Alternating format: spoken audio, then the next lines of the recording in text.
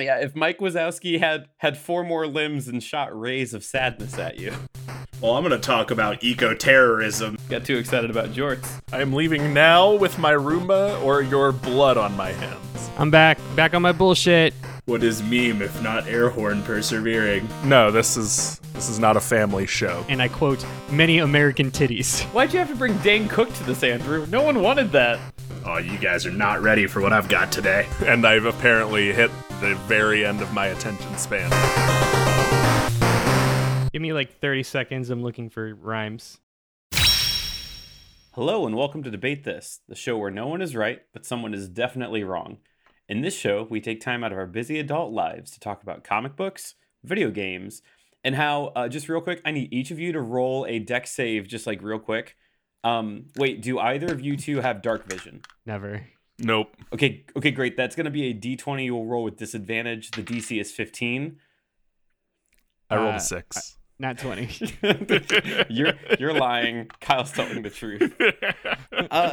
Hey, that's right. We are doing just today an honestly long overdue flavor text, and that topic is Dungeons and or Dragons. I choose Dungeons. Well, it's almost exclusively way more Dungeons than Dragons. Like the ratio of Dungeons to Dragons in most D&D games is like a 4-to-1. Real talk, though, many to little. Have either of you ever fought a dragon? I haven't. I haven't.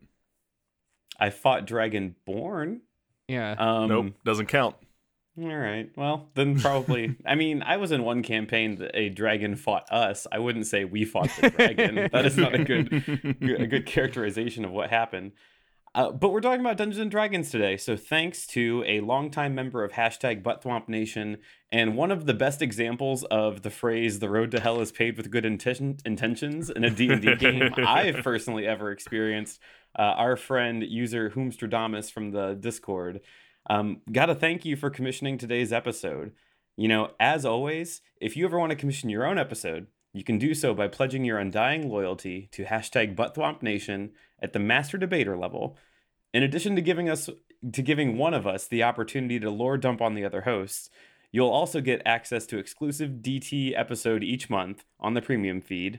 You'll get access to the post show for all of the normal DT episodes, and you'll get access to participate in all other forms of epic level play that are exclusive to those who level up past level 21. That's a D&D 3rd edition joke. It might just be for me. That is some 4D chess humor right there. That is. You could prestige. We're going to talk about it. So, joining me today on this one-shot campaign are my friends Kyle, my favorite class to play is Elf, Harper. That's good. And Andrew, well, the city is Barovia, but the land is also Barovia, and honestly, the whole thing feels a bit unnecessary, Henderson. It's also very good. Also, I have never played an elf in D&D. Not one. Well, not once, not never. We're gonna talk about elves because they have a whole history. I mean, everything has a history in D. Listen, if you can't tell, listeners, I'm very excited. I'm very excited about what we're doing today. Todd is vibrating right now. Just jonesing. My shirt's already off. I'm so excited. He's so sweaty. Now, to say that the D&D story runs deep is just an incredible understatement. So today, we'll be just looking at some specific parts of its history, some of the changes over time, some fun lore bits, some things that I think are personally interesting, and then I've snuck a fun game into the end that the other two don't know what it is yet. So I think it's fun, and they will have to also say it's fun because I edit this episode and I'll make it seem like they're having fun.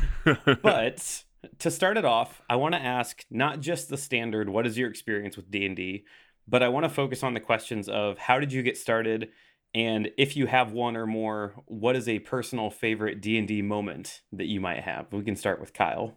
All right. So my experience with D&D is I have played it. Not as much as the other two of you, but I've played D&D.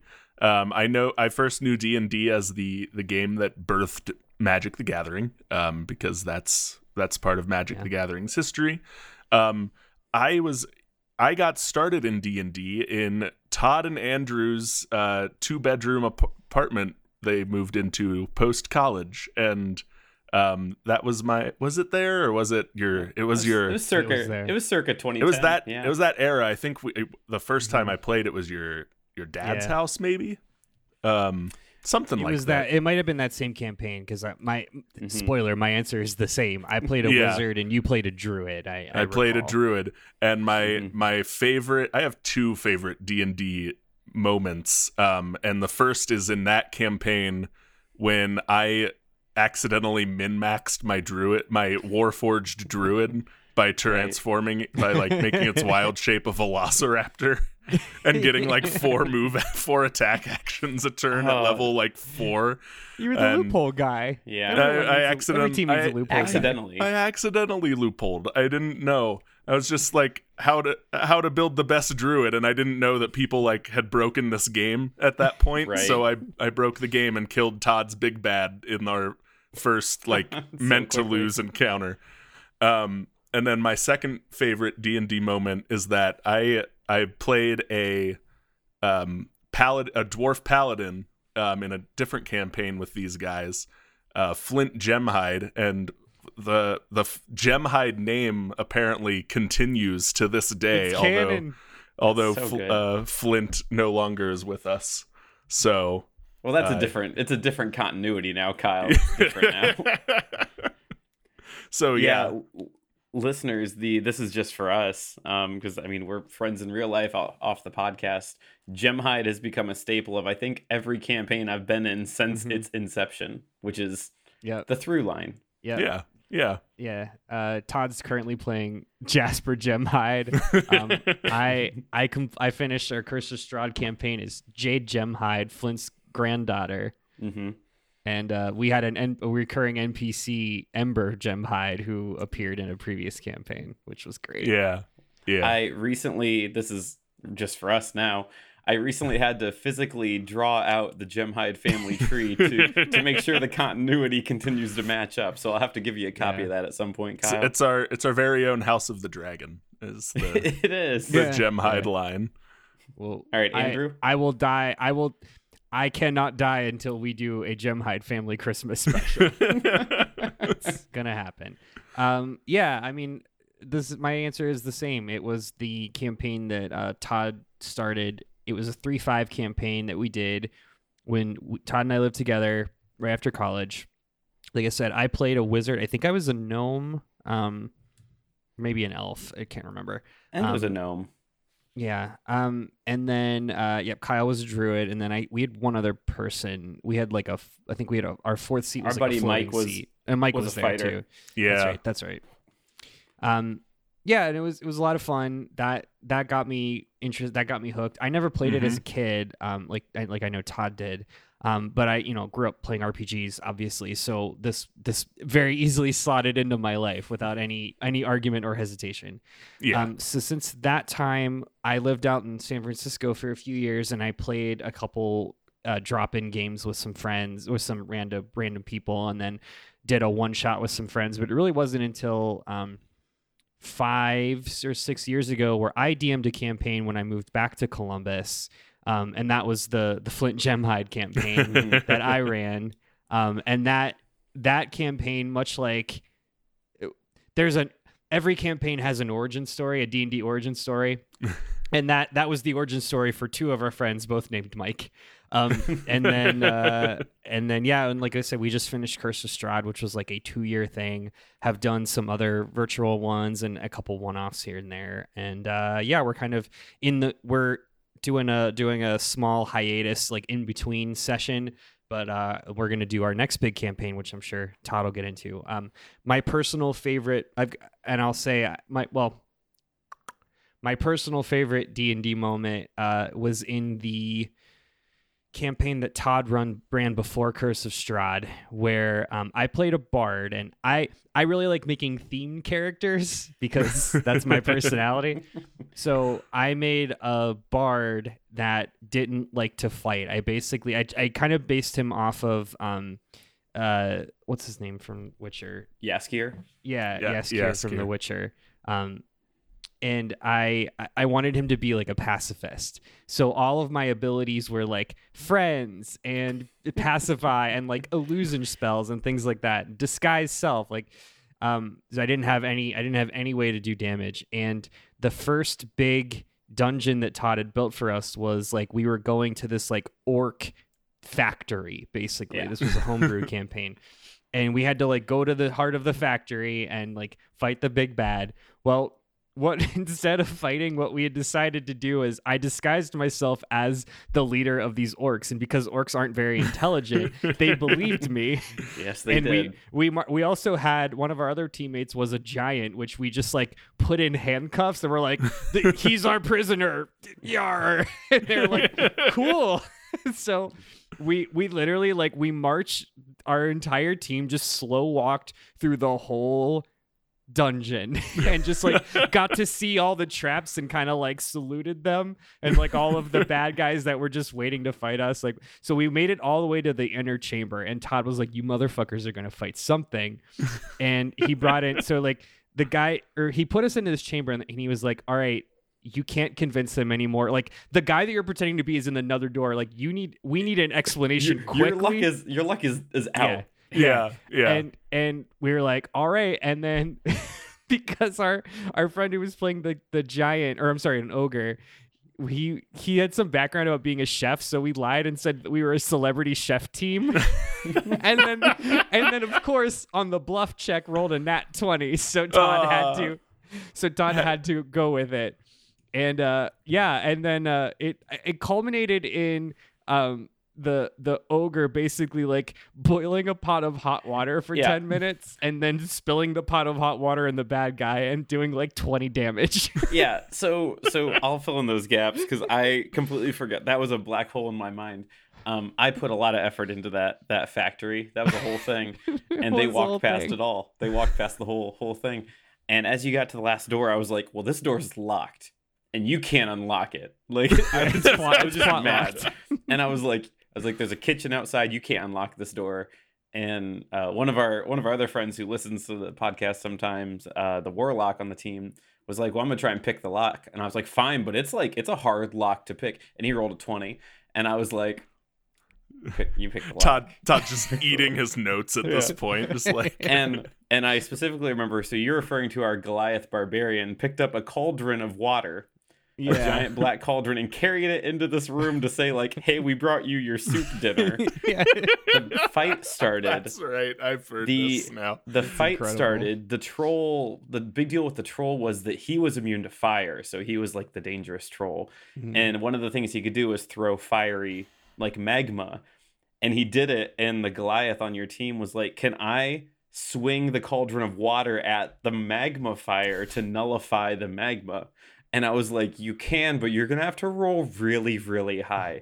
And I don't know if he rolled a 20, but it was high enough that I was like, I can't deny that you just did this very cool. Yeah. Just like shit all over this like really cool encounter. Yeah. And I was like, whatever. The goofs that got us there. You could say our favorite thing to do in D&D is ruin all of Todd's plans. Because womp Todd.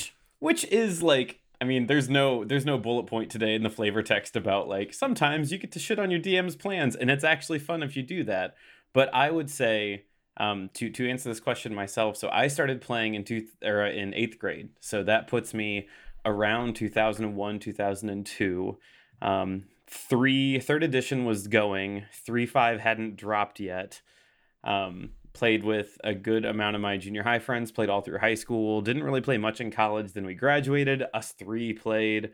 Didn't play much in grad school, didn't play much when I lived out of state, came back, hit D&D hard, hit it, came back to it like an old friend. It's become our third personalities. It is, and it is honestly like, this is such a cool flavor text to do because it truly is, when I describe things that matter to me, hanging out with my friends and playing board games, but to a greater extent, D&D is one of my favorite things I get to do. And my favorite stories, I'm going to specifically pick one because Matt's not here, and it's a Matt story. I know. So Matt would also, hey, spoiler listeners, I also got Matt into D&D. So Matt would tell you that one of his favorite moments was It was in an old campaign that I ran. He was playing a Warforged as a one-shot That drop same in. campaign. Same campaign. Not the same session, but same campaign. You were fighting robot sharks, and he cut the head off a robot shark because he killed it. He just super killed it. And I was like, yeah, man, you ripped the head off this robot shark. And he's like, well, I have a second attack, don't I? And I go, you do? And he goes, I want to hit that shark with this shark. And like, how don't you say yes to that sentence? Yeah.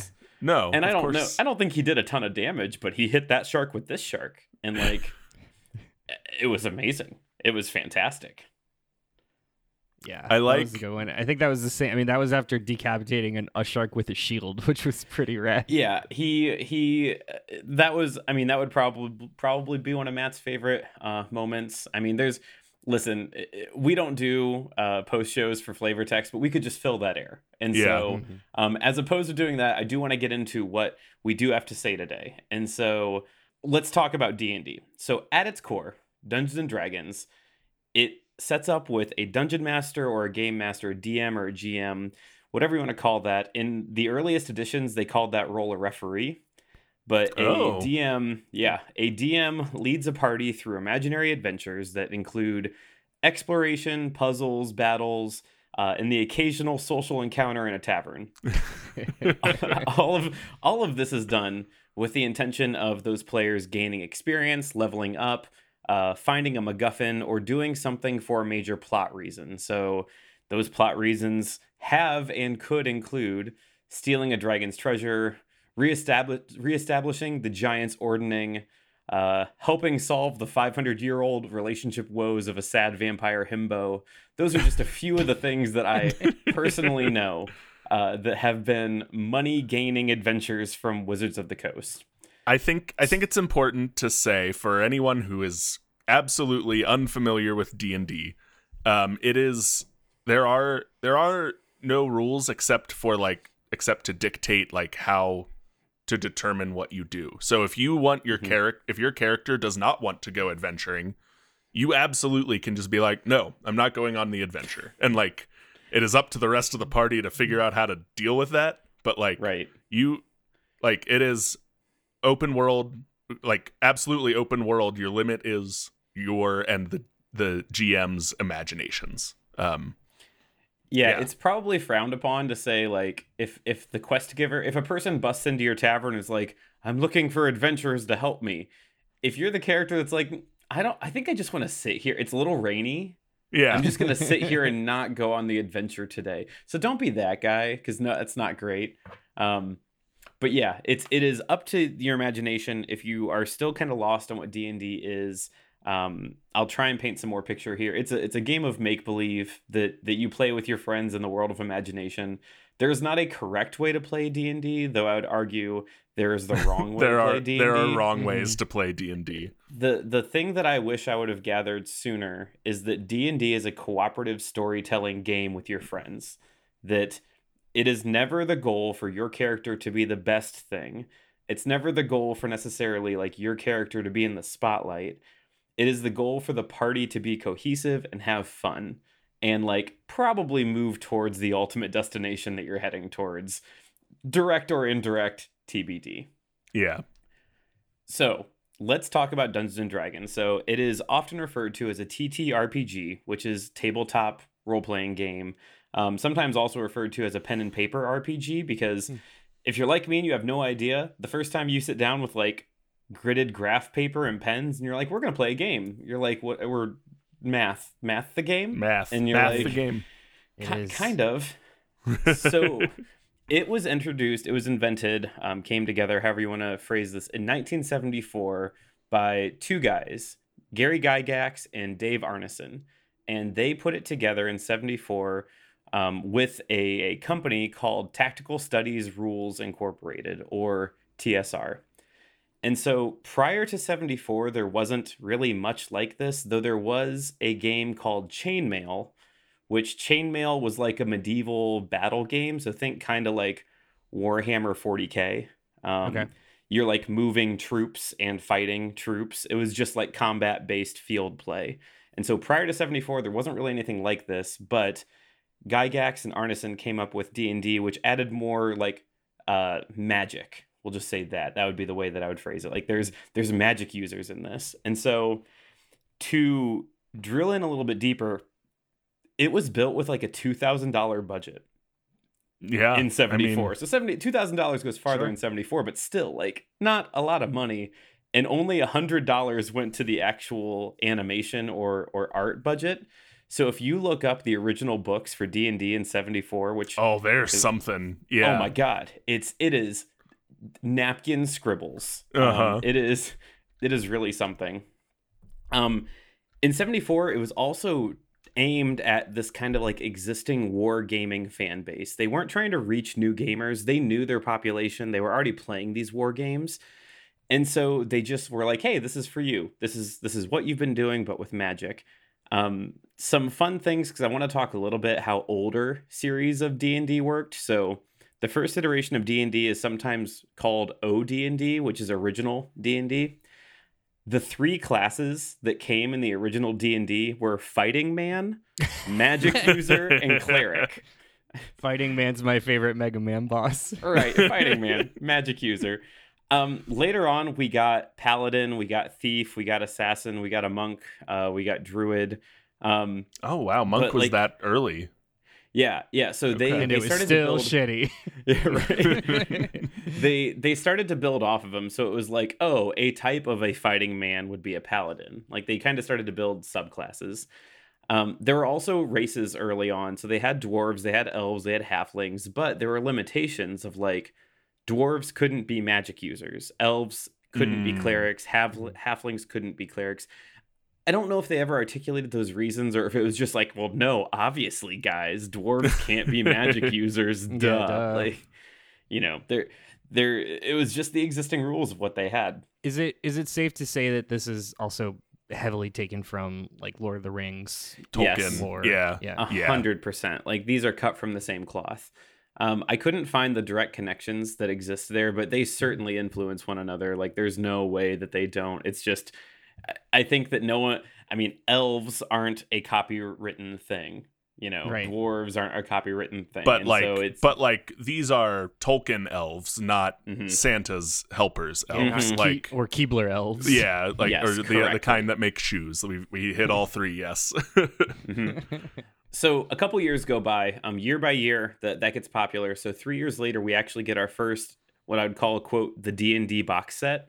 And so we still see this 40 years later. This is the box set that comes with the basic rules, some probably sheets of paper, pre-generated characters, some dice.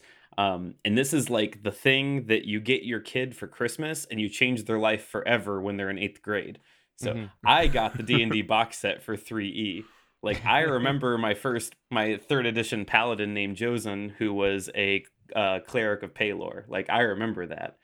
A lot of armor, not a lot of dexterity. He was not great at many things. And so when they put this out, this was aimed at just like the filthy casuals. They realized, hey, we've been making this stuff for like these hardcore fans. We need to really dial it back to the people who maybe aren't, you know, super into war games, who don't necessarily know all the in-depth pieces here. We need to really like generalize this content. And so that same year, they also put out what was called Advanced Dungeons and Dragons. So they had baby's first D&D and then Advanced D&D, which sometimes you'll hear Advanced D&D referred to as AD&D. And that was basically like, hey, you played basic D&D and you liked it. What if we gave you more? What if we gave you more levels? What if we gave you more content? What if we gave you more rules? What if you like really get in? And we kind of start The battle this path. pass. It is the battle pass. It's kind of the situation where like we have these diverging paths for a while, for like 20 years or so, where they have basic D&D and advanced D&D. And advanced D&D is just crunchier. There's just more there. And so, you know, you could upgrade your game after you've gone through the basic game. You could go in deeper. To kind of put a finer pin or a point on this, that basic D&D is closer to what we have now with 5th edition, where it was more like open exploration. You can kind of interpret things yourself. You're kind of meant to explore the space without all the rules telling you how to do everything. where advanced D&D was more like what we got in 4th edition, that was very like tactical, rules based. Here is how this has to work, cut and paste. So they were trying to emulate like a crunchy computer game. Yeah, I Well, would say so. before Or they vice had versa. these super crunchy computer games, though. Right. Can I ask you this, Todd? Do you know Sure. which one was played by more people? Like which Ooh, one? Like when someone from this era looks back to Right. good old D&D, are they remembering OD&D or are they remembering AD&D? That's a good question. I couldn't answer that. I'm not sure on these sales. I have sales Okay. informations for like the 74 and the current, but not this. Okay. What I would say is that if you have parents that played D&D, this may have been the first taste that they got. You'll hear stories of like if your parents were in the Navy, like they played Dungeons and Dragons on the boats. That's what they would do, or they'd come to port and they would hang out and play D&D. This might have been part of what they picked up, but more likely that's going to be the stuff they got in like the late 80s or early 90s. Sure. What I will tell you to describe how advanced D&D was like not great was that it included subclasses, so you could be fighting man, subclass monk. But the good news is it gave us bard, but it also had pathways like the Final Fantasy job system, but bad. Like you couldn't get to being a monk unless you had a strength of 15 and had done so many levels in fighting man to get to monk. Like, or you had to do 2 levels in this, a level in this to get over to this. Everything I read made it seem like it was not great. They Final Fantasy 11'd it. There it is, yeah. So can I ask then this question, Todd? Do you know, did the following iterations of D&D spin more out of OD&D or AD&D? I'm going to cheat and I'm going to say a little column A, a little column B. Okay, because that's what I figured. Because best parts of both kind of thing. Ultimately, we do end up returning back to the subclass structure. That is a thing that is largely seen in 5th edition for sure, and a little bit in 4th. But we definitely kept the basics of like, well, if you get too specific, it's not fun anymore. So, and here's what I mean. So moving on a little bit, the late 70s also gave us the very first version of the 3 core rule books. So if you are trying to play Dungeons and Dragons, you as a player, you just need a player's manual. That's all you need. If you are trying to build a D&D world, actually, all you need is the internet. Everything's on the internet now.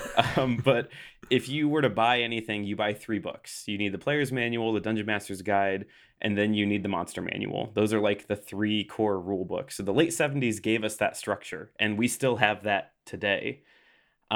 That takes us to 1980. So 1980 is when they introduced what they called Unearthed Arcana, which if you're in our Discord, I love our Unearthed Arcana now. Unearthed Arcana is like the playtest material that Wizards of the Coast puts out every couple months. What it first was Wizards of the Coast. Well, this wasn't Wizards of the Coast yet. What it first was Dungeons and Dragons' attempt to put out new material to supplement the games. Yeah. Instead of them issuing a whole new system or a whole book, it would be like a magazine that would be like, here's some rules updates, here's some changes, here's some things to try, here's a new class. So that started in 1980, and again, we're 40 years later. Like we just got new Unearthed Arcana the other day of a sorcerer subclass to do with the phases of the moon. It's dope. Yeah. And if correct me if I'm wrong, but pretty much all of the Unearthed Arcana eventually that had been published so far and would eventually appear in things like Tasha's the newer Tasha's book and Mordenkainen's. Yeah. Everything we get now is like their way of kind of telegraphing what's coming next. Or saying like, hey, we want to change this thing. What do you think, community? And then the internet's great about letting you know what it thinks about things. It's the one thing the internet's best at. Yeah. So you give it out to the internet and the internet will say we love it or we hate it. It's more of a beta test than anything 100%. Else. Yeah. Which in the 80s, we weren't really doing that kind of thing. And so, which I'm going to reference that in like, what is 12 years time in this timeline. So in the 80s, we also continued to see more development of basic and advanced D&D. The 80s also gave us even higher tiers of level play for advanced D&D. They called it Companion, Master, and Immortals level of play. Just like you want advanced D&D, you want super advanced D&D, you want hyper secret advanced D&D. Immortals D&D is for you. Like just higher level play that got weird. They ended up bundling that together as like a whole package in the early 90s. And so here's what I mean. If your parents played D&D, they probably started seeing this stuff. Like this is the stuff that probably started being put together when, either like we were children or like your parents were, in their 20s, 30s or so. This is also the iteration where we saw non-human races as classes, non-human races as classes.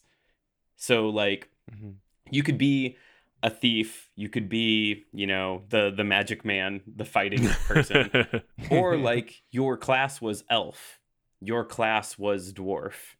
Okay. Yeah. It was a very strange iteration of things that just kind of happened in the 80s. And I'm not 100% certain. My thought initially is that like we are teetering quickly towards the satanic panic of the late 80s, early 90s. And like, maybe you need to draw a line between you're playing as an elf who is a living, functioning thing in society, and closer to like, oh, well, you're a magical elf. You're like a whole thing over here. Like elves can't have jobs. Like, I don't, Might also be a like, this is how the rules are structured, and we can't like add classes in that or races in that way or something. That's usually an explanation. And I'll double down on, I have to imagine that it all goes back to the Tolkien archetypes. It was like, if you're like, I want to play a dwarf, your only connection to dwarf in fiction is Gimli. So you're like, I'm just playing Gimli. Or I am a small and stout man with a beard that has a Scottish accent. Like, I have to imagine that has that still like you're just cosplaying those archetypes. Right. So it's also worth noting, since we're in that like mid 80s, end of 80s timeline, that in 85, Gary Gygax left that company, TSR. He left it after he had his concerns about being sidelined from the creative process. He early on had sold shares of the company to other people because like it was a young company and he needed money. And so as of 85, he had relinquished or sold off the rest of his shares. He still ended up being like, well, largely influential. But I still think he ended up playing in the RPG space for a long time. His name is still all over the books, but he did leave the company in 85. So we end up in the 90s, and like I said, this is like we're hitting peak satanic panic. The material of D&D at this point, they started stripping out a bunch of stuff to try and like appease the pearl clutching parents of suburbia. So they stripped out devils, demons, sexually suggestive artwork. The ability to play an evil character was taken out of the books. And again, if you look at the art, it's like a succubus. Let's think of a succubus, like suggestive lady devil.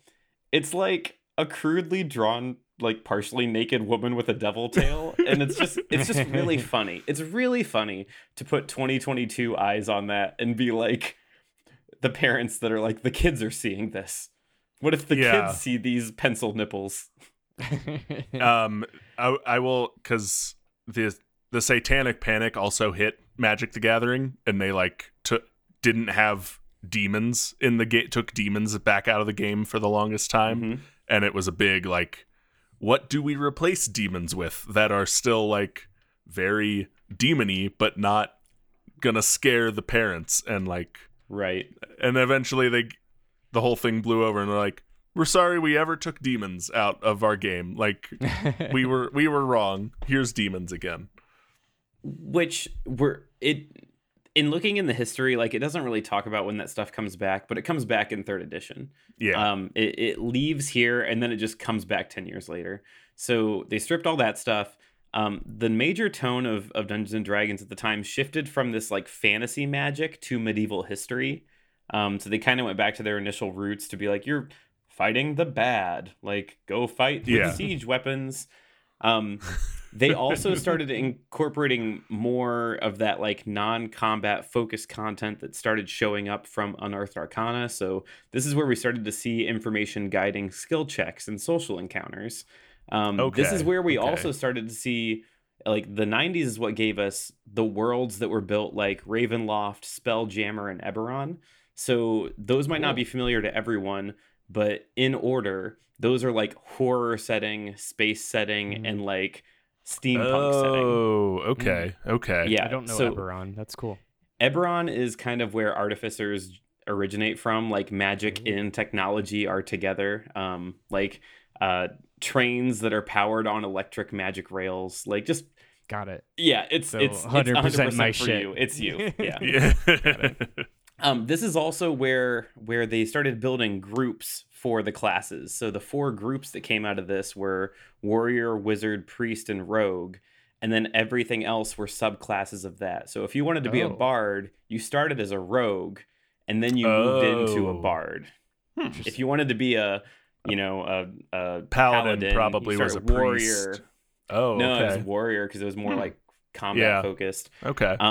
Wizard is like mage and like bigger magic mage. I don't know. The names were really dumb for this, but this is like the skill branch, more of what we have now. So this 90s, like this is like the advanced D&D era. AD&D is oftentimes referred to as second edition. So that might answer your question as far as who was buying more. This is also the last time we saw THAC0. So I don't know if either of you two have heard of THAC0 before, but anyone who's played D&D for years knows about THAC0. So THAC0 is an acronym, could be pronounced THAC0, it doesn't matter. It's an acronym that stands for 2-hit AC 0, AC being armor class.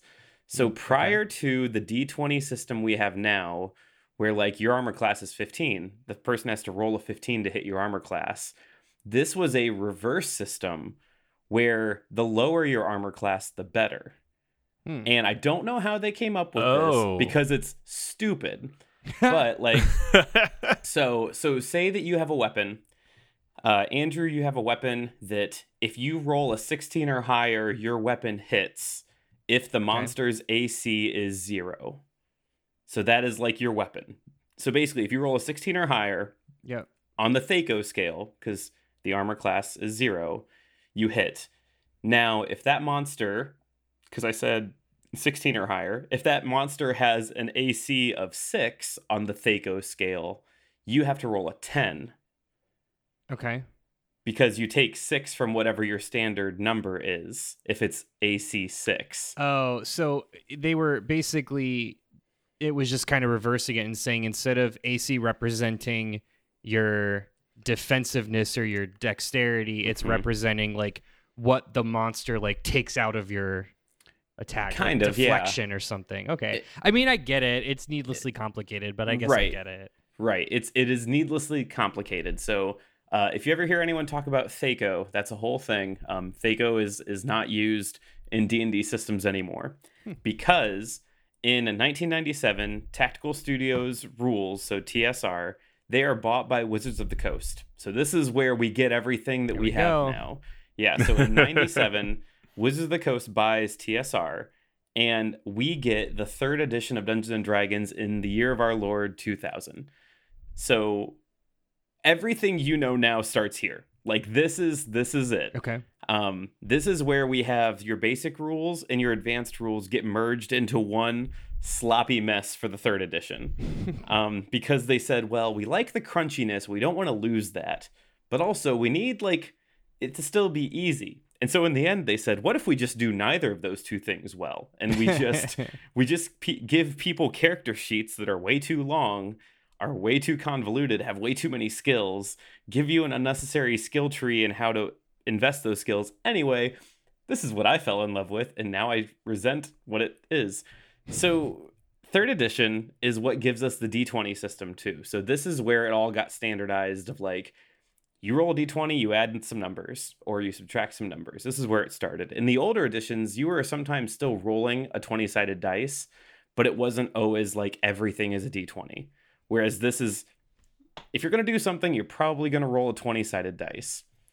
This is also where we saw skills got finally like solidified. Feats became a thing. They standardized how battle works. They standardized how actions performed. This, you can thank Wizards of the Coast for what you have today, because here's where it started. And then 3 years later, they said, oh, wait, we didn't really beta test this. We need to tighten some things up. And so they gave us 3.5. So if you were me in the year 2001, you bought all the books on your like measly freshman year grocery store budget, because that's where you're working if you're Todd, it's freshman year. And then you have to buy all the books again. And so, Yikes. yeah, so 3 and 3.5 are oftentimes built together.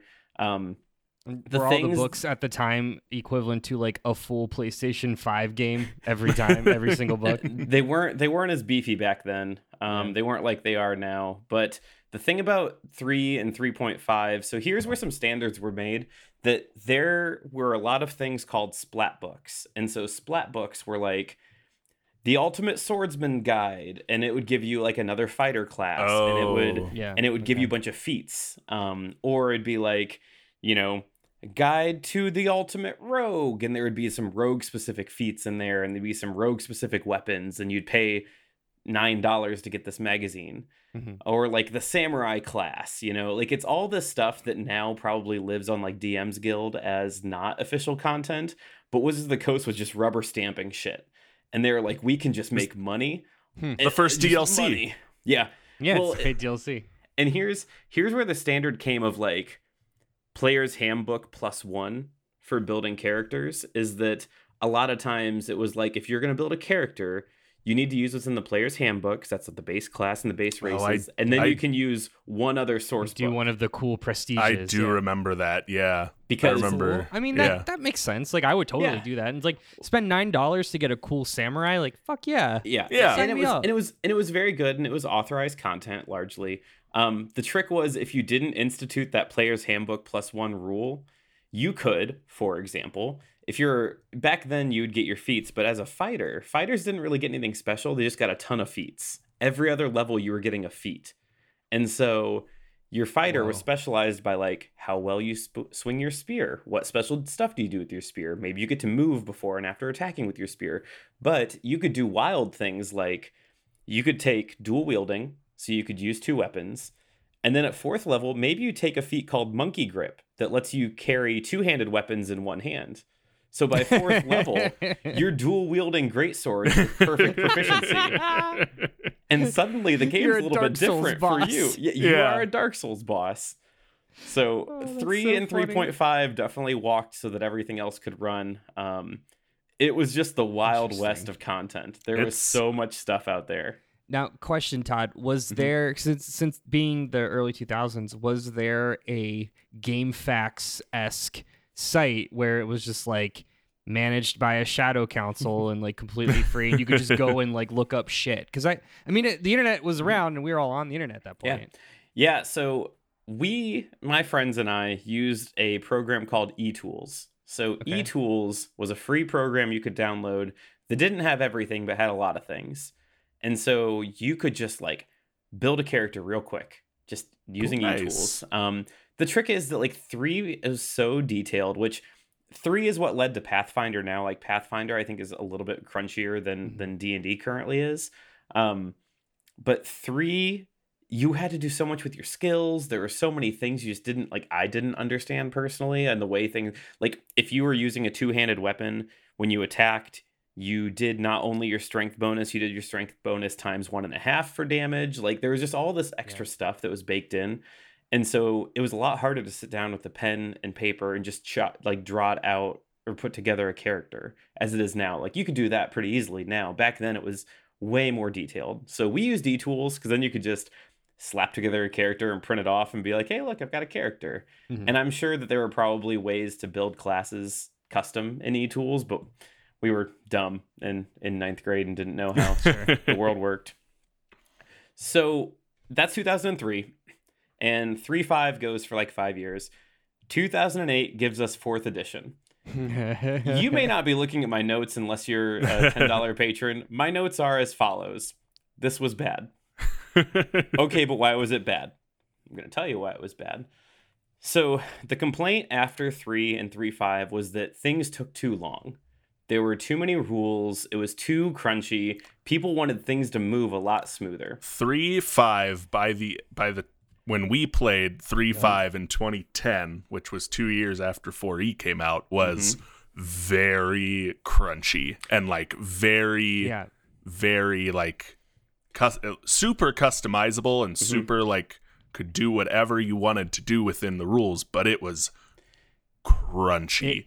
I remember thinking very much, I like this. Yeah. I know that like this is explicitly for me, it's for me. And for not for very many people. It required 10 years of heavy RPGs. Yeah. Well, and here's a good example. So something they will likely bring back here into the next iteration of the D&D evolution are feat trees, like I talked about. So like prime example, the feat cleave. What cleave does is if you kill something, you get to do extra damage to the thing next to it. Cleave could then evolve into improved cleave, which meant you could take a 5-foot step and attack again. Ew. And then like every time you killed something, you could take another 5-foot step and attack again, and a 5-foot step and attack again, and a 5-foot. It was just this whole Our buddy who thing. had that was a fucking lawnmower. Yeah. And it's so much fun, but you're also like, cool, I casted magic missile on my turn. That's probably an important piece here too, is that up until 4th edition, every magic that casters would use was a resource. So 4th edition gives us the first instance of like magic you could use every turn as a cantrip. Prior to that, it was like, here's your slots. Yeah. Good luck. And your dice and your HP in 3rd edition as a caster was a D4.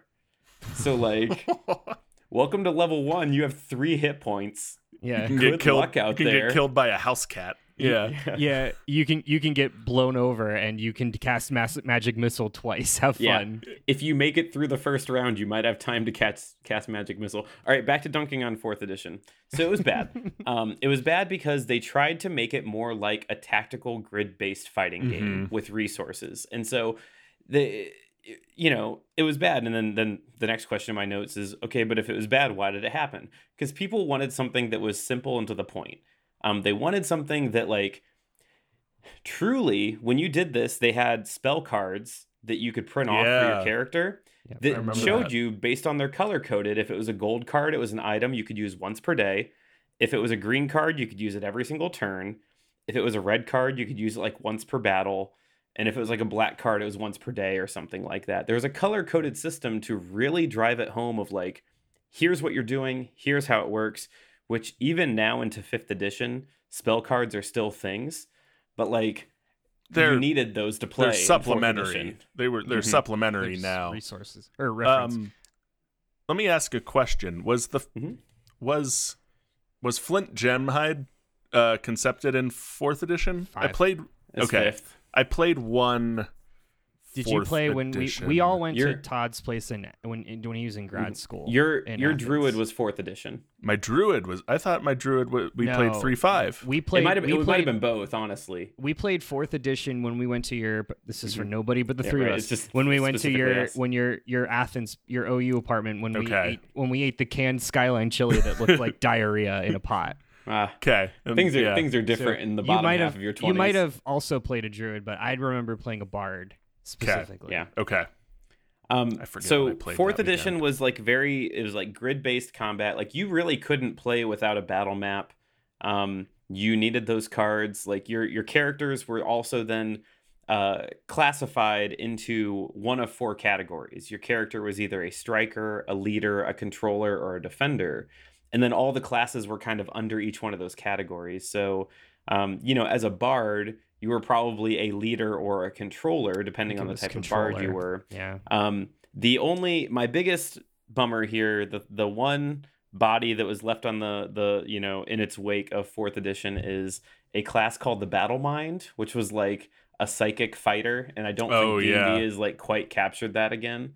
But I'm extra mad about D&D 4th edition for the way that the books were released. This was a money grab by Wizards of the Coast. Let me explain. So, Player's Handbook in every other edition has like the base classes, base races. Player's Handbooks for 4th edition came in Player's Handbook 1, Player's Handbook 2, and Player's Handbook 3 that they released in waves. Each one would have like 6 classes and 6 races. That's And horse shit. Yeah. It was horseshit. I just in our most recent move, my partner and I finally just donated them. I've been moving them and carrying them, and I was like, I'm just gonna give these away. Yeah. And they will die in that used bookstore that ends up with them. Yeah. Yeah, they're gonna get shipped off from that Goodwill. No one's ever gonna use them. But if we want to find a silver lining, the one thing that 4th edition did give us were a system called D&D Encounters. And so this might have evolved into what we know as Adventures League now. But these were things that like every week or every other week, hobby stores could basically get packaged adventures sent to them from Wizards of the Coast. And so it really started to drive home the like, we want you to play with friends. Show up to this thing with a character within these parameters and we'll dump you in a game. I remember it was certainly an attempt to move it out of the theater of the mind aspect that like 5e is almost entirely enables, but like 3e was as well. Like it was much more tactile. It was very like distance and positioning based with stuff, where this is just more like, yeah, that sounds right. Like you can do that. Like it did introduce another cool concept as well of like monsters could become bloodied. Yeah. Where classes or specific races or monsters, if they fell below 50% hit points, they would sometimes gain new abilities or things would change. So it kind of like it was the second health bar on the monster. Like if you played a Hydra, it got a new head if you like hit it with a slashing weapon. But when it was bloodied, suddenly all of the heads doubled one more time, just to like really add some energy to what was going on. I like that a lot, actually. Yeah. 4E had some high points. It came at the cost of my wallet as I bought all these stupid books. So we find ourselves, that's 2008. 2012, they announced they're working on 5th edition. 2014 gives us 5th edition. That's what we have now. There's been obviously a lot of like supplemental books that have come with it. Tasha's Cauldron of Everything, Xanathar's Guide to Everything, like all of that stuff. Mordekainen's Guide to the Multiverse. They're gonna put out more stuff still, but 5th edition has largely remained mostly unchanged for like 8 years now. They've done some facelifts, like they did the revised Ranger. They've put out what has been really helpful, like some alternative different class rules of trying to change things. So again, specifically, the Ranger was made bad.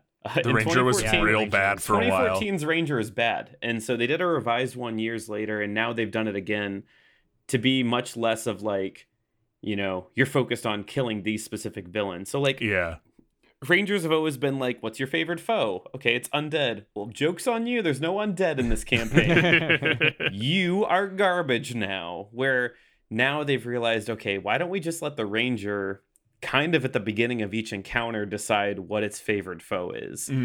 Okay. Well, and if you're listening to this, you subscribe to our Patreon. Matt's character Forbogorf is a PHB Ranger, and we had to like halfway through do a facelift. So now he doesn't use a bow and arrow anymore, but like we fucked with Favor Enemy for the same reason, because it's like it's pointless, it's useless, and it's the class skill. Right. Unless your campaign has that specific themed enemy, it's useless. And so anyway, the point is to say like they've kind of honed in on what they have in 5th edition. I've got some more to say about what comes next, but there's a little bit more here. So some more numbers. As of 2020, Wizards of the Coast and Hasbro have seen 7 consecutive years of growth.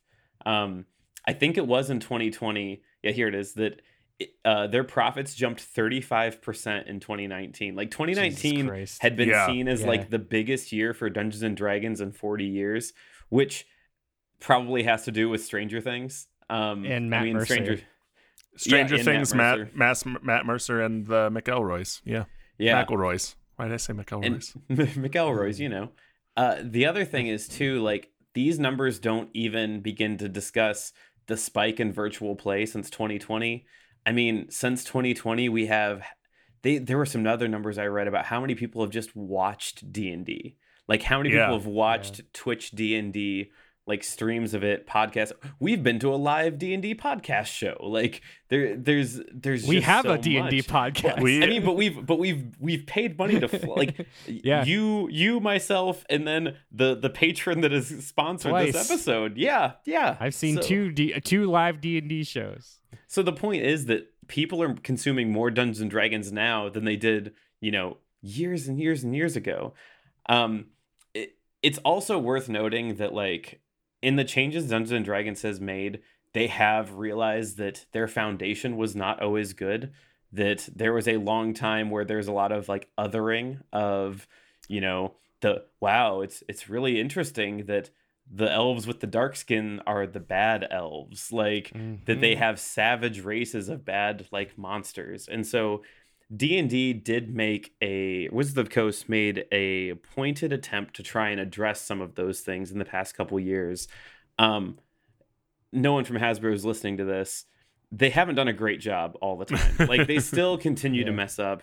They made a huge flop in their last source book. Like, they are far from perfect. Whenever you have race as a mechanic, you're going to just step on some rakes often over and over again, because it's a hard subject to tackle, and they're doing it a lot, so it gets weird.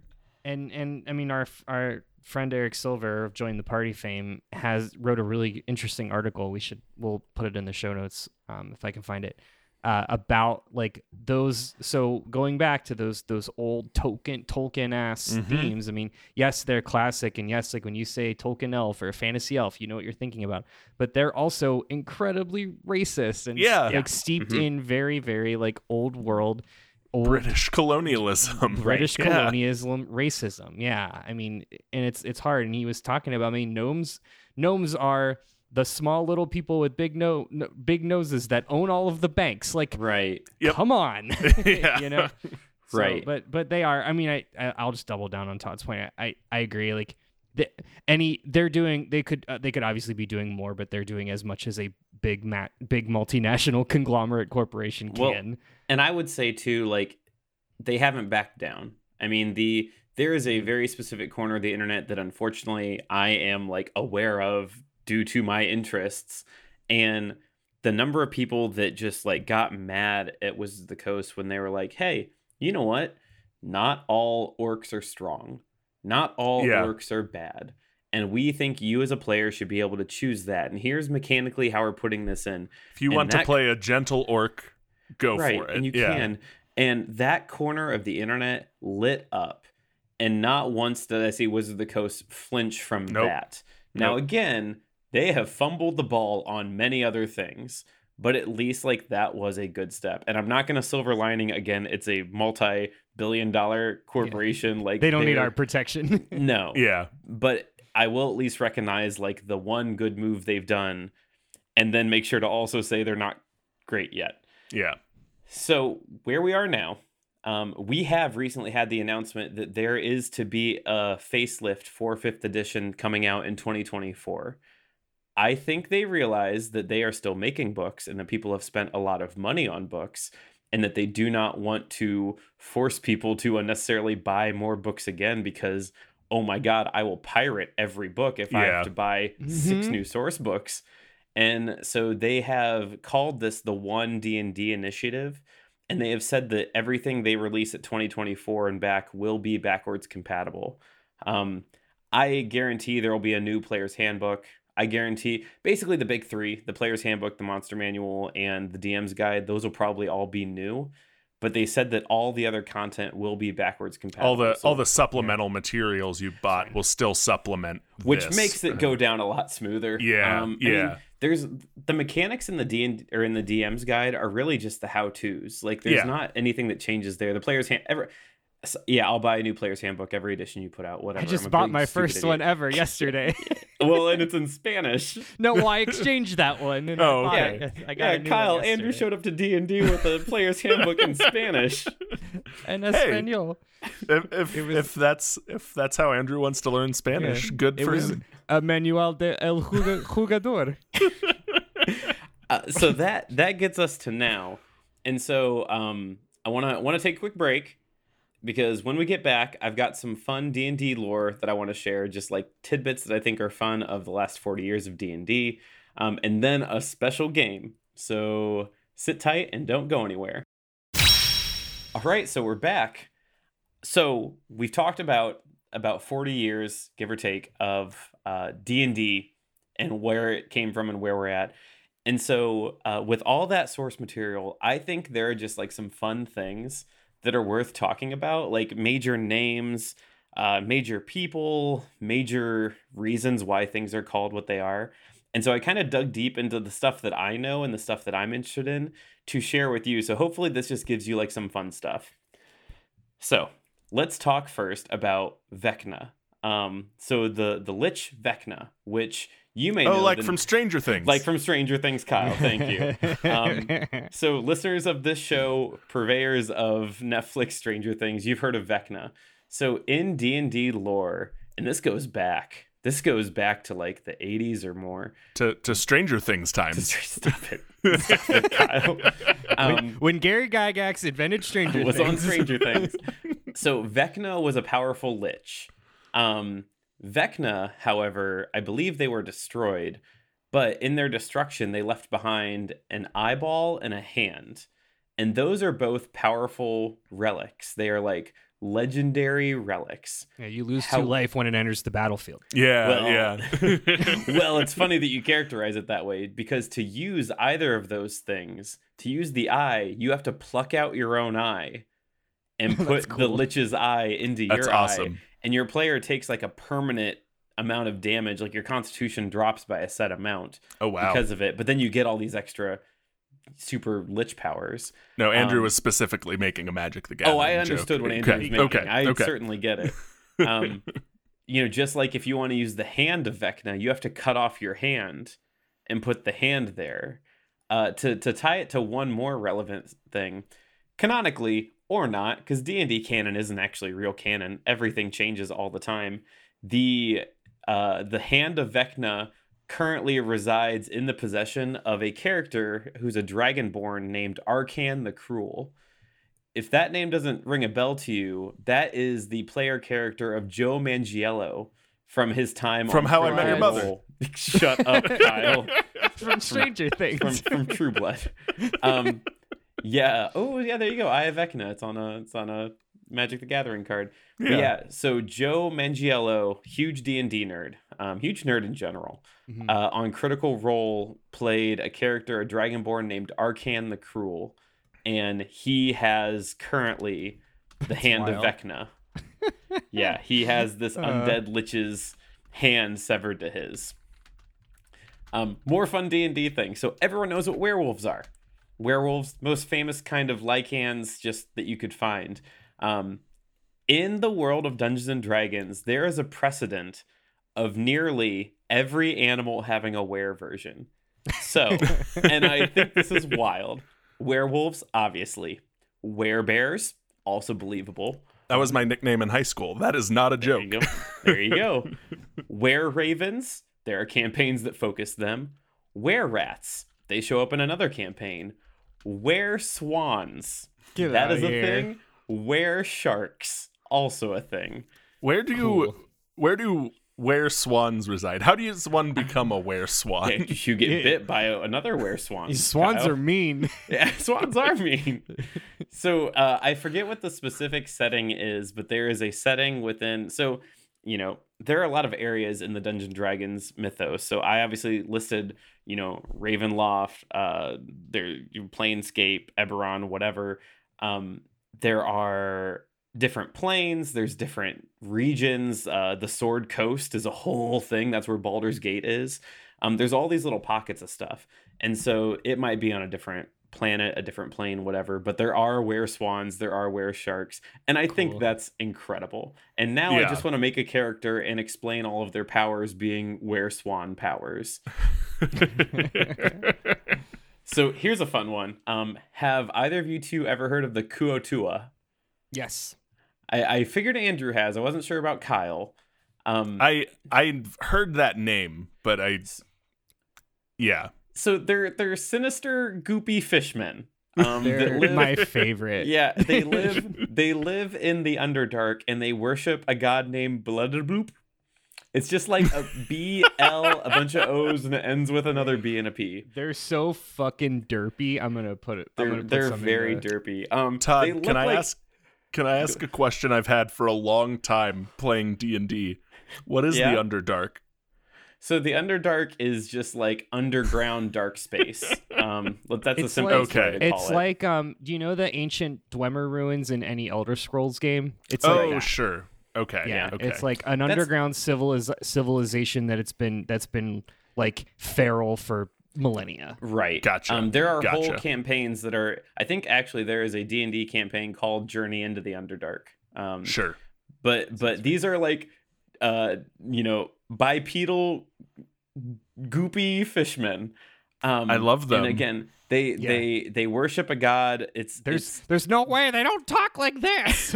they look like they would be a SpongeBob character.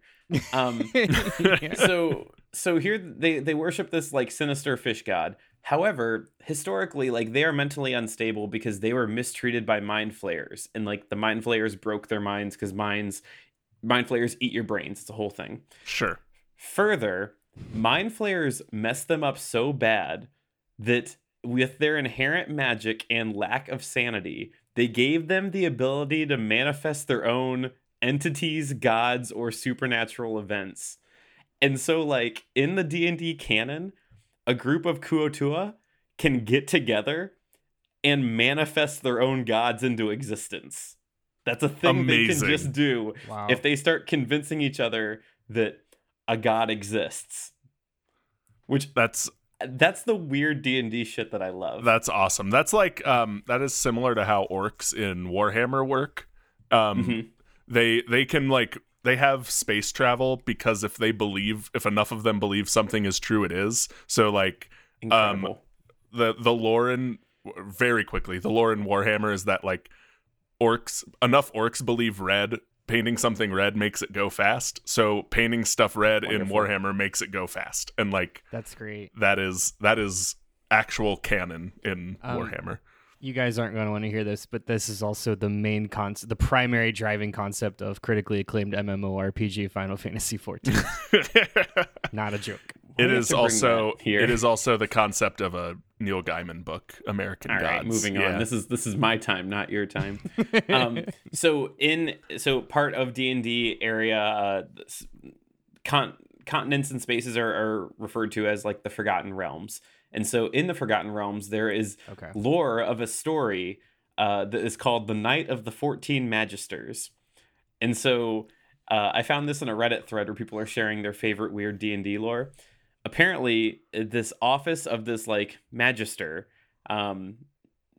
it passed from succession to the next person in line.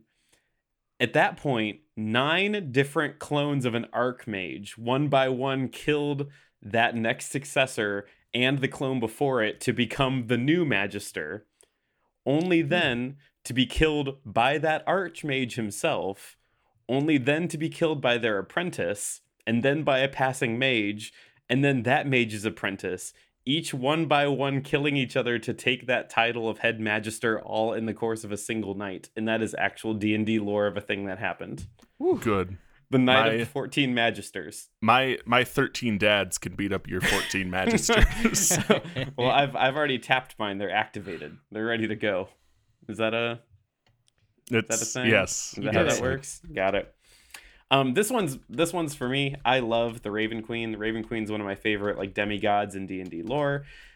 The Raven Queen's lore includes that she was born immortal, died, became the lover of the god of death himself, killed him, claimed his godlyhood and all of his domains, and then used her power to erase her own name and record of his existence as a mortal in the universe. That's rad. That's so cool. Yeah. So that is why she controls areas of the Shadowfell, because she took it and then she erased herself like from existence, okay. That's cool. which is pretty cool. yeah. and sorry, Shadowfell is different than Underdark, right? Yeah, Shadowfell is a different plane of existence. Okay. Underdark could just be like under places. Am I correct Literally in under. in assuming like is Shadowfell like D&D Hades or like D&D like Not necessarily. So Hell. D&D Hades is actually, well, I'm gonna push up my glasses. Yeah, there are push them up. there are 9 layers of hell in Dungeons and Dragons. Okay. Starting with Avernus at the top, ending with Asmodeus, his area he controls at the 9th. So Shadowfell is a different plane of existence altogether. They're pocket dimensions, which Okay. none of this Gotcha. means anything. It's like, what's a timeline? What's a reality? It's multiverse versus the timeline. Yeah. This is a fun one. Everyone knows what a beholder is. Beholders don't fly due to magic. They fly thanks to an organ that they have called a levator magus. It is part of their body, their little bulbous Mike Wazowski body that is Yeah. surrounded by their Good way brain. I was gonna say I don't know that everyone does know what a beholder is, but that's an incredible way to explain it. Yeah, They're if just Mike little Wazowski Beholder- had 4 Yeah. more limbs and shot rays of sadness at you.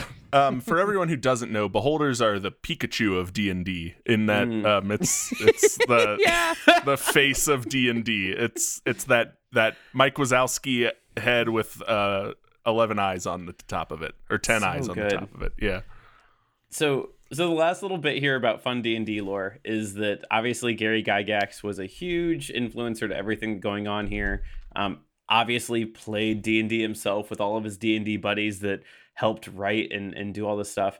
And so people that play Dungeons and Dragons know there are a lot of names attached to things. Famous names, specifically of spells that appear throughout the years of D&D.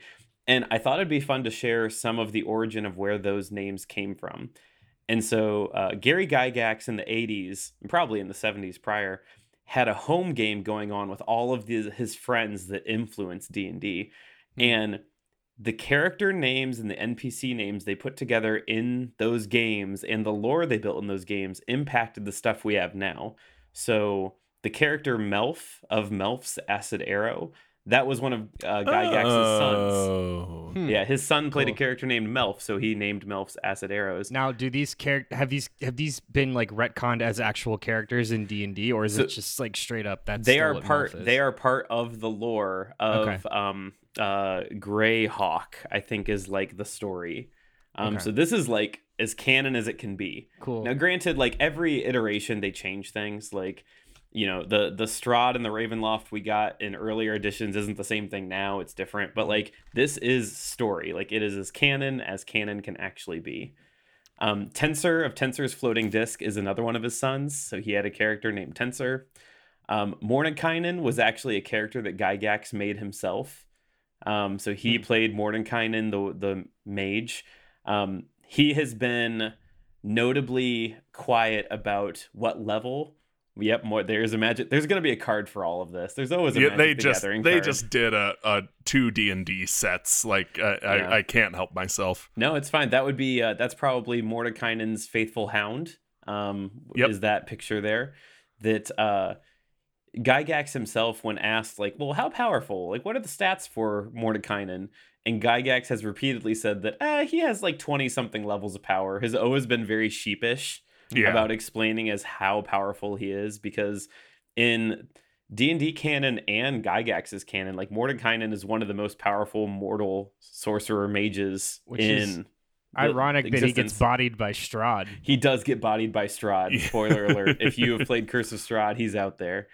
Other characters like Bigby, Rary, and Otto are also NPCs that showed up in this home game they were playing, and that they just loved so much that they chose to immortalize them in spell lore. So that would be Bigby's Crushing Hand and Imposing Hand, Otto's Irresistible Dance, and I forget what Rary's was. Some sort of spell, it did something.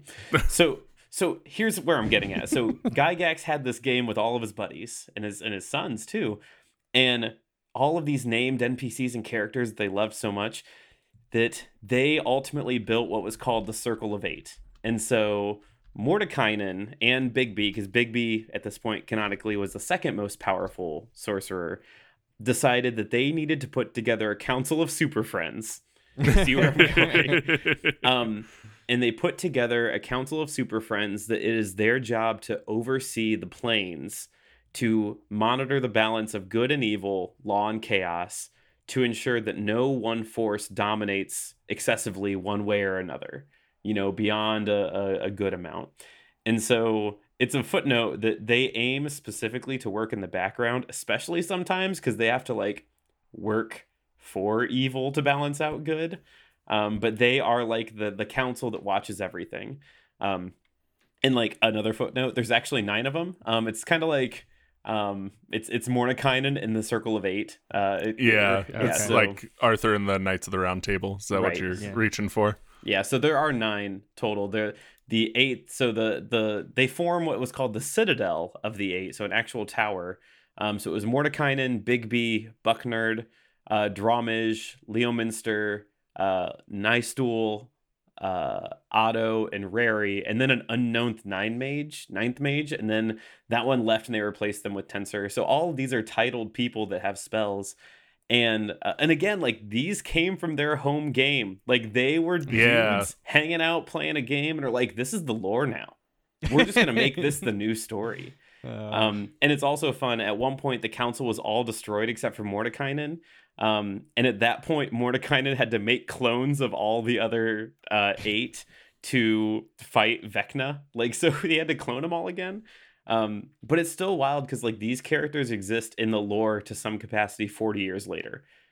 As Andrew said, we just played Curse of Strahd in our personal life. Mordekainen shows up there if you do the right things. So still exists. And what I'm trying to say here is that there is precedent that eventually when they build a Dungeons and Dragons world in an office setting, that they could consult us. And there may be a structured Marvis and Marvis campaign module because there is now precedent for that sort of thing. Yes. Good. I love it. So that is my bit of D&D lore. I have one more thing that we have to do today. So if you two don't have any questions, then or any thoughts here. Where does Tasha appear in the Circle? That was the other named character that I always see as their hideous laughter. I didn't put Tasha in here, and I don't know who she originates to, but I do know Tasha is the daughter of Baba Yaga. That's a thing. That's right. Yeah. Because then there's also a clone of Tasha out there that has a different name. Effectively, there's. And hey, listeners, if you want more of this, we could do a round 2 of this for sure. But there are ties to everything. So I don't know exactly what Tasha was named after, but there is probably a Tasha somewhere. I have a Tasha Magic the Gathering card. Hold on. What is your question, Andrew? Do you know anything about the old Baldur's Gate games or Planescape Torment or any of the other Western RPG actual video game computer games that are based in do you know how any of those and how those stories connect to this world?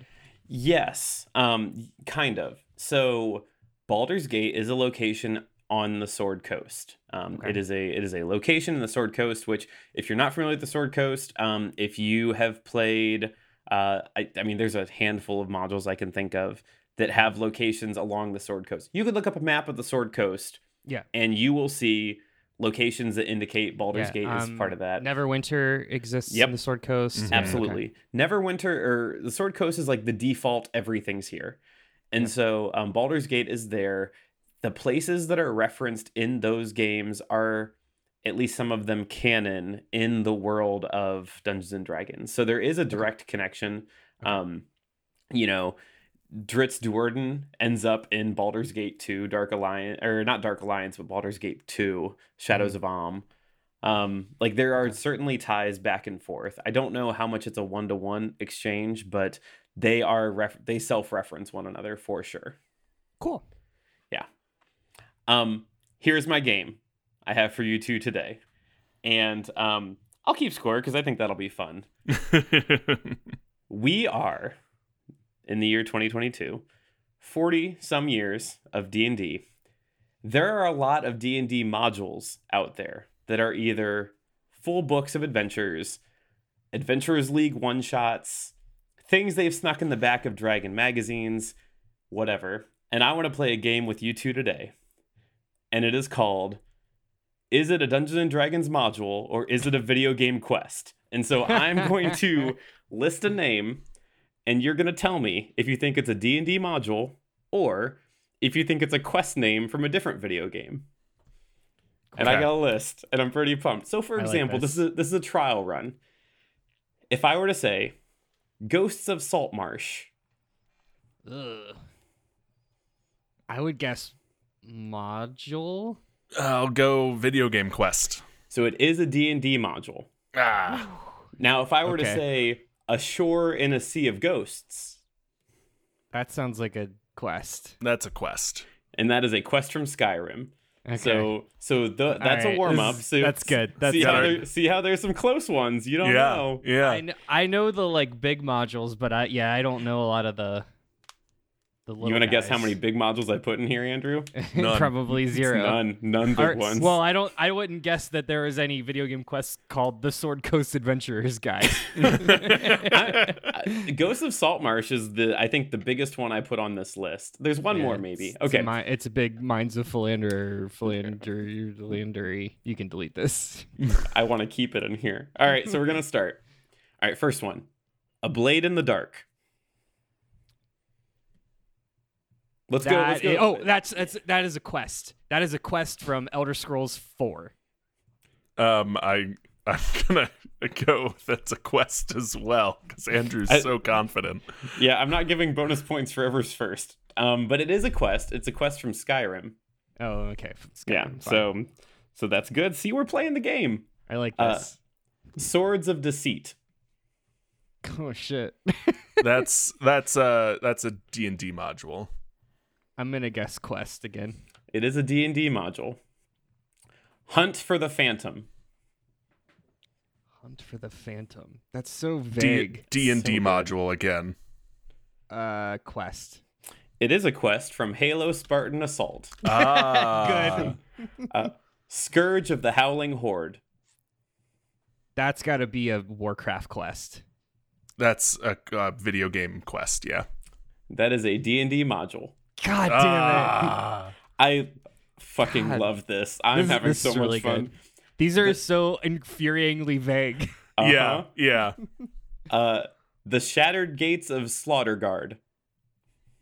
Get the fuck out of town. That's a D&D module. Slaughter Guard. Yeah. That's Shut a up. D&D module. That is in fact a D&D module. A Beacon in the Dark. Video game quest. Yeah, that sounds like a video game quest. It's a World Halo of quest. Warcraft. That's Yeah. Warcraft. That is a video game quest. The Necromancer's Amulet. D&D module. Quest. That is a quest from Oblivion. Ah. Cool. The Forge of Fury. The Forge of Fury. D&D module. D&D module. It is in fact a D&D module. The Speaker in Dreams. Video game Quest. That is a D&D module. Oh. So shitty. These titles suck. The Unhealing Wound.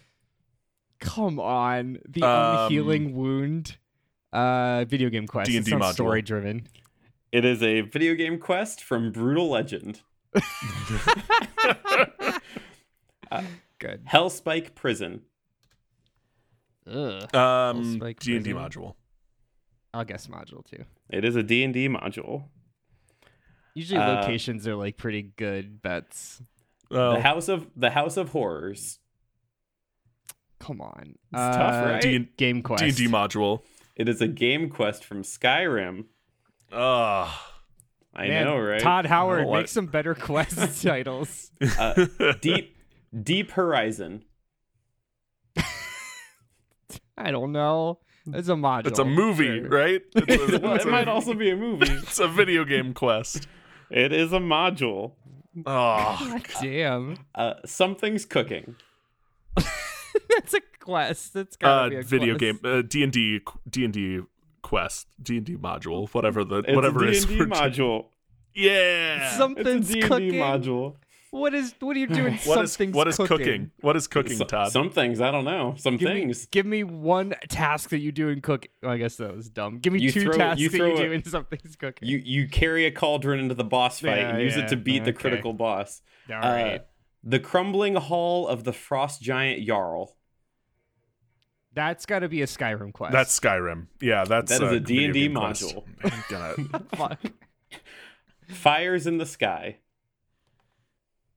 Video that's game like quest. a Bioshock quest. It's Fallout New Vegas. Okay. Test of the Demon Web. D&D module. Yeah, D&D module. That is a D&D module. Or a Spider-Man quest. Right. Regrets of Infinite Mire. A D&D module. Video game quest. Video game quest from Brutal Legend again. so really good. Ill Wind in Freezeford. D&D I'll say module. module. That is a D&D module. Ill Wind in Freezeford. Okay. Bad Moon Waning. That is Video a song game by quest. the Eagles. It is not a song by the Eagles. It might be a song by the Eagles. Video game quest. That is a D&D module. Oh, Beginning of the End. That's got to be a Video quest. game It's a story. quest. That's a story mission. Video game quest, that's Doom 2016 for those keeping track at home. Okay. To Quell the Rising Storm. Another video D&D game module. quest. That is a D&D module. Jeez. All right, I got a few more. The Glowing Okay. Sea. D&D module. Module. That is from Fallout 4. The Lost Patrol. Game quest. I'm going to stick with D&D module on this one. Alex? It is also from Fallout 4. Ah, Return to the Temple of the Frog. video game quest. A module? It's a D&D module. Hey Todd, question: can we play Return to the Temple of the Frog, please? That's what we'll do next. Great. The Salamander's Tale. Module. D&D module. That is from Witcher 3. Oh. Kingdom of Ghouls. It's a Tool album. It's a video game quest from Fallout. Yeah, The it Fallout sounds like series. it sounds like a Fallout quest. It is a module. Fucking hell. The Siren's Deception. Shit. I'm gonna guess module. I'm going to guess a video game quest. That is from Oblivion. Okay. Kyber's Harvest. Video Kyber's game quest. Harvest. Yeah. From I'll a guess- Star Wars thing. I'll guess quest. That is a module. I'm going All right. to Almost done. burn your house down, Wow. Todd. Trolls of Forsaken Mine. That's a trick question. This is a video game quest. D&D module. It is a video game quest from Oblivion. Madness at Gardmore Abbey. D&D Ardmore module. Abbey. Yeah, module. Yeah, it's also a module. Storm King's Vengeance. Video this is game another trick quest. question. Video game quest. That is video games from World of Warcraft. Storm Okay. King's Thunder. King's Thunder. Yeah. That's the other one I know. That's the module. Andrew got you by like 4, Kyle. but that Yeah, was- I know. I thought of That this was when I cool. was looking this up today. I was like, It's oh very my good. god, how many of these modules have really stupid quest titles? A lot. That's really good. That's very That- good. You should write the writers of Actually. That's a great that's a great That would be a topic. good Yeah. one. Yeah, you're right. Yeah. So that's what I have here today. That is. Yeah, I think that's everything you could ever say about D&D personally, and I got it in a little Pretty much. under an hour and a half. Do you guys have thoughts? This was fun. This was very fun. Yeah. It makes me want to go and play the old like Baldur's Gate and Planescape games just because like I don't know those worlds very well, and I've always been curious. Yeah. But yeah, this kind of like this was enough to like whet my appetite to look to keep going. I'm gonna build 3 characters tonight while we're watching TV or something. Look up Explorer's Guide to Eberron. I'm surprised I haven't talked to you about this before, Andrew, especially. Like, you would just eat that shit up, then like anything that has to do with Planescape is probably right up in Kyle's alley. Or they did. Maybe Strixhaven also crossed over to the Magic the Gathering stuff. Is that Strixhaven was a Magic set, and then they made a module out of it. They did Ravnica as the same thing. Guild Master's Guide to Ravnica is pretty dope. Yeah. There's so many good source books. I mean, that's what I will say. As mad as I was for buying all the books that I had to buy forever, I'm thrilled at what they've been able to do now. I feel like the books that I've bought have value.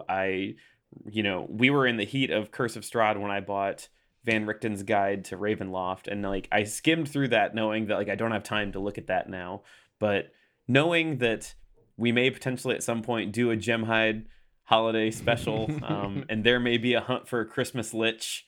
I've got the source material there to do it. Good. But yeah, I love that I can share this with you all listeners. I love that I can share this with you. D&D has become just this like huge part of my life. And I in case it's not apparent, I am incredibly passionate about this stuff, that, we could fill another hour and a half of air just of like stories of goofums. Just, as recently as Andrew's plasmoid monk yesterday putting an eel in a sleeper hold on Friday night, and just yelling "go to sleep" as he elbowed it to death. So I mean, D&D is a silly fun time for all of us, and I hope you listeners also are able to experience that. And feel free to add us if you've got thoughts. We are all always ready to talk about this, but if nothing else, thank you so much for listening in to Debate This. You can, of course, follow along with the arguments on Twitter, Facebook, and Instagram at Debate This Cast, or on our website at debatethiscast.com. And once again, a very special thanks to patron and sanctioned healer / harmer of his adventure party, Hoomstradamus. You are a bright light in a dark place that at one point was Barovia. Also, I think you eradicated every other holy person that you met in that dark and dismal land. And so, once more, if you listeners want to commission your own episode of A Flavor Text, check out our Patreon at patreon.com/debatethiscast. Join up at the Master Debater level where you'll have access to the post show, Google Doc notes, all other forms of extended content. If you're on the Google Doc notes for this document, you can see all the Magic the Gathering cards Kyle kept finding as additional sources for things that I was looking up. You also get access to an exclusive TD Executive Suite Discord channel. And a new thing, you actually get a free premium improv sound effect to record that you can use as a text message notification from Kyle. Kyle, do you want to give him a sample of what that sound effect will be? There it is. That is yours. You can get a high-def version of that just by being an exec level Patreon, I guess. Some exclusions may apply. There it is. Many will enter, few will win. Right. You gotta mail your rebates in. Until next time, I'm Todd Thomas. I'm Kyle. I take Adderall to treat my AD&D Harper. I'm Andrew Calabosos y Dragonones Henderson. And we're saying thanks for debating with us. And you think we're wrong, you can come fight us behind the swing sets, nerds. Forgot about your Spanish handbook.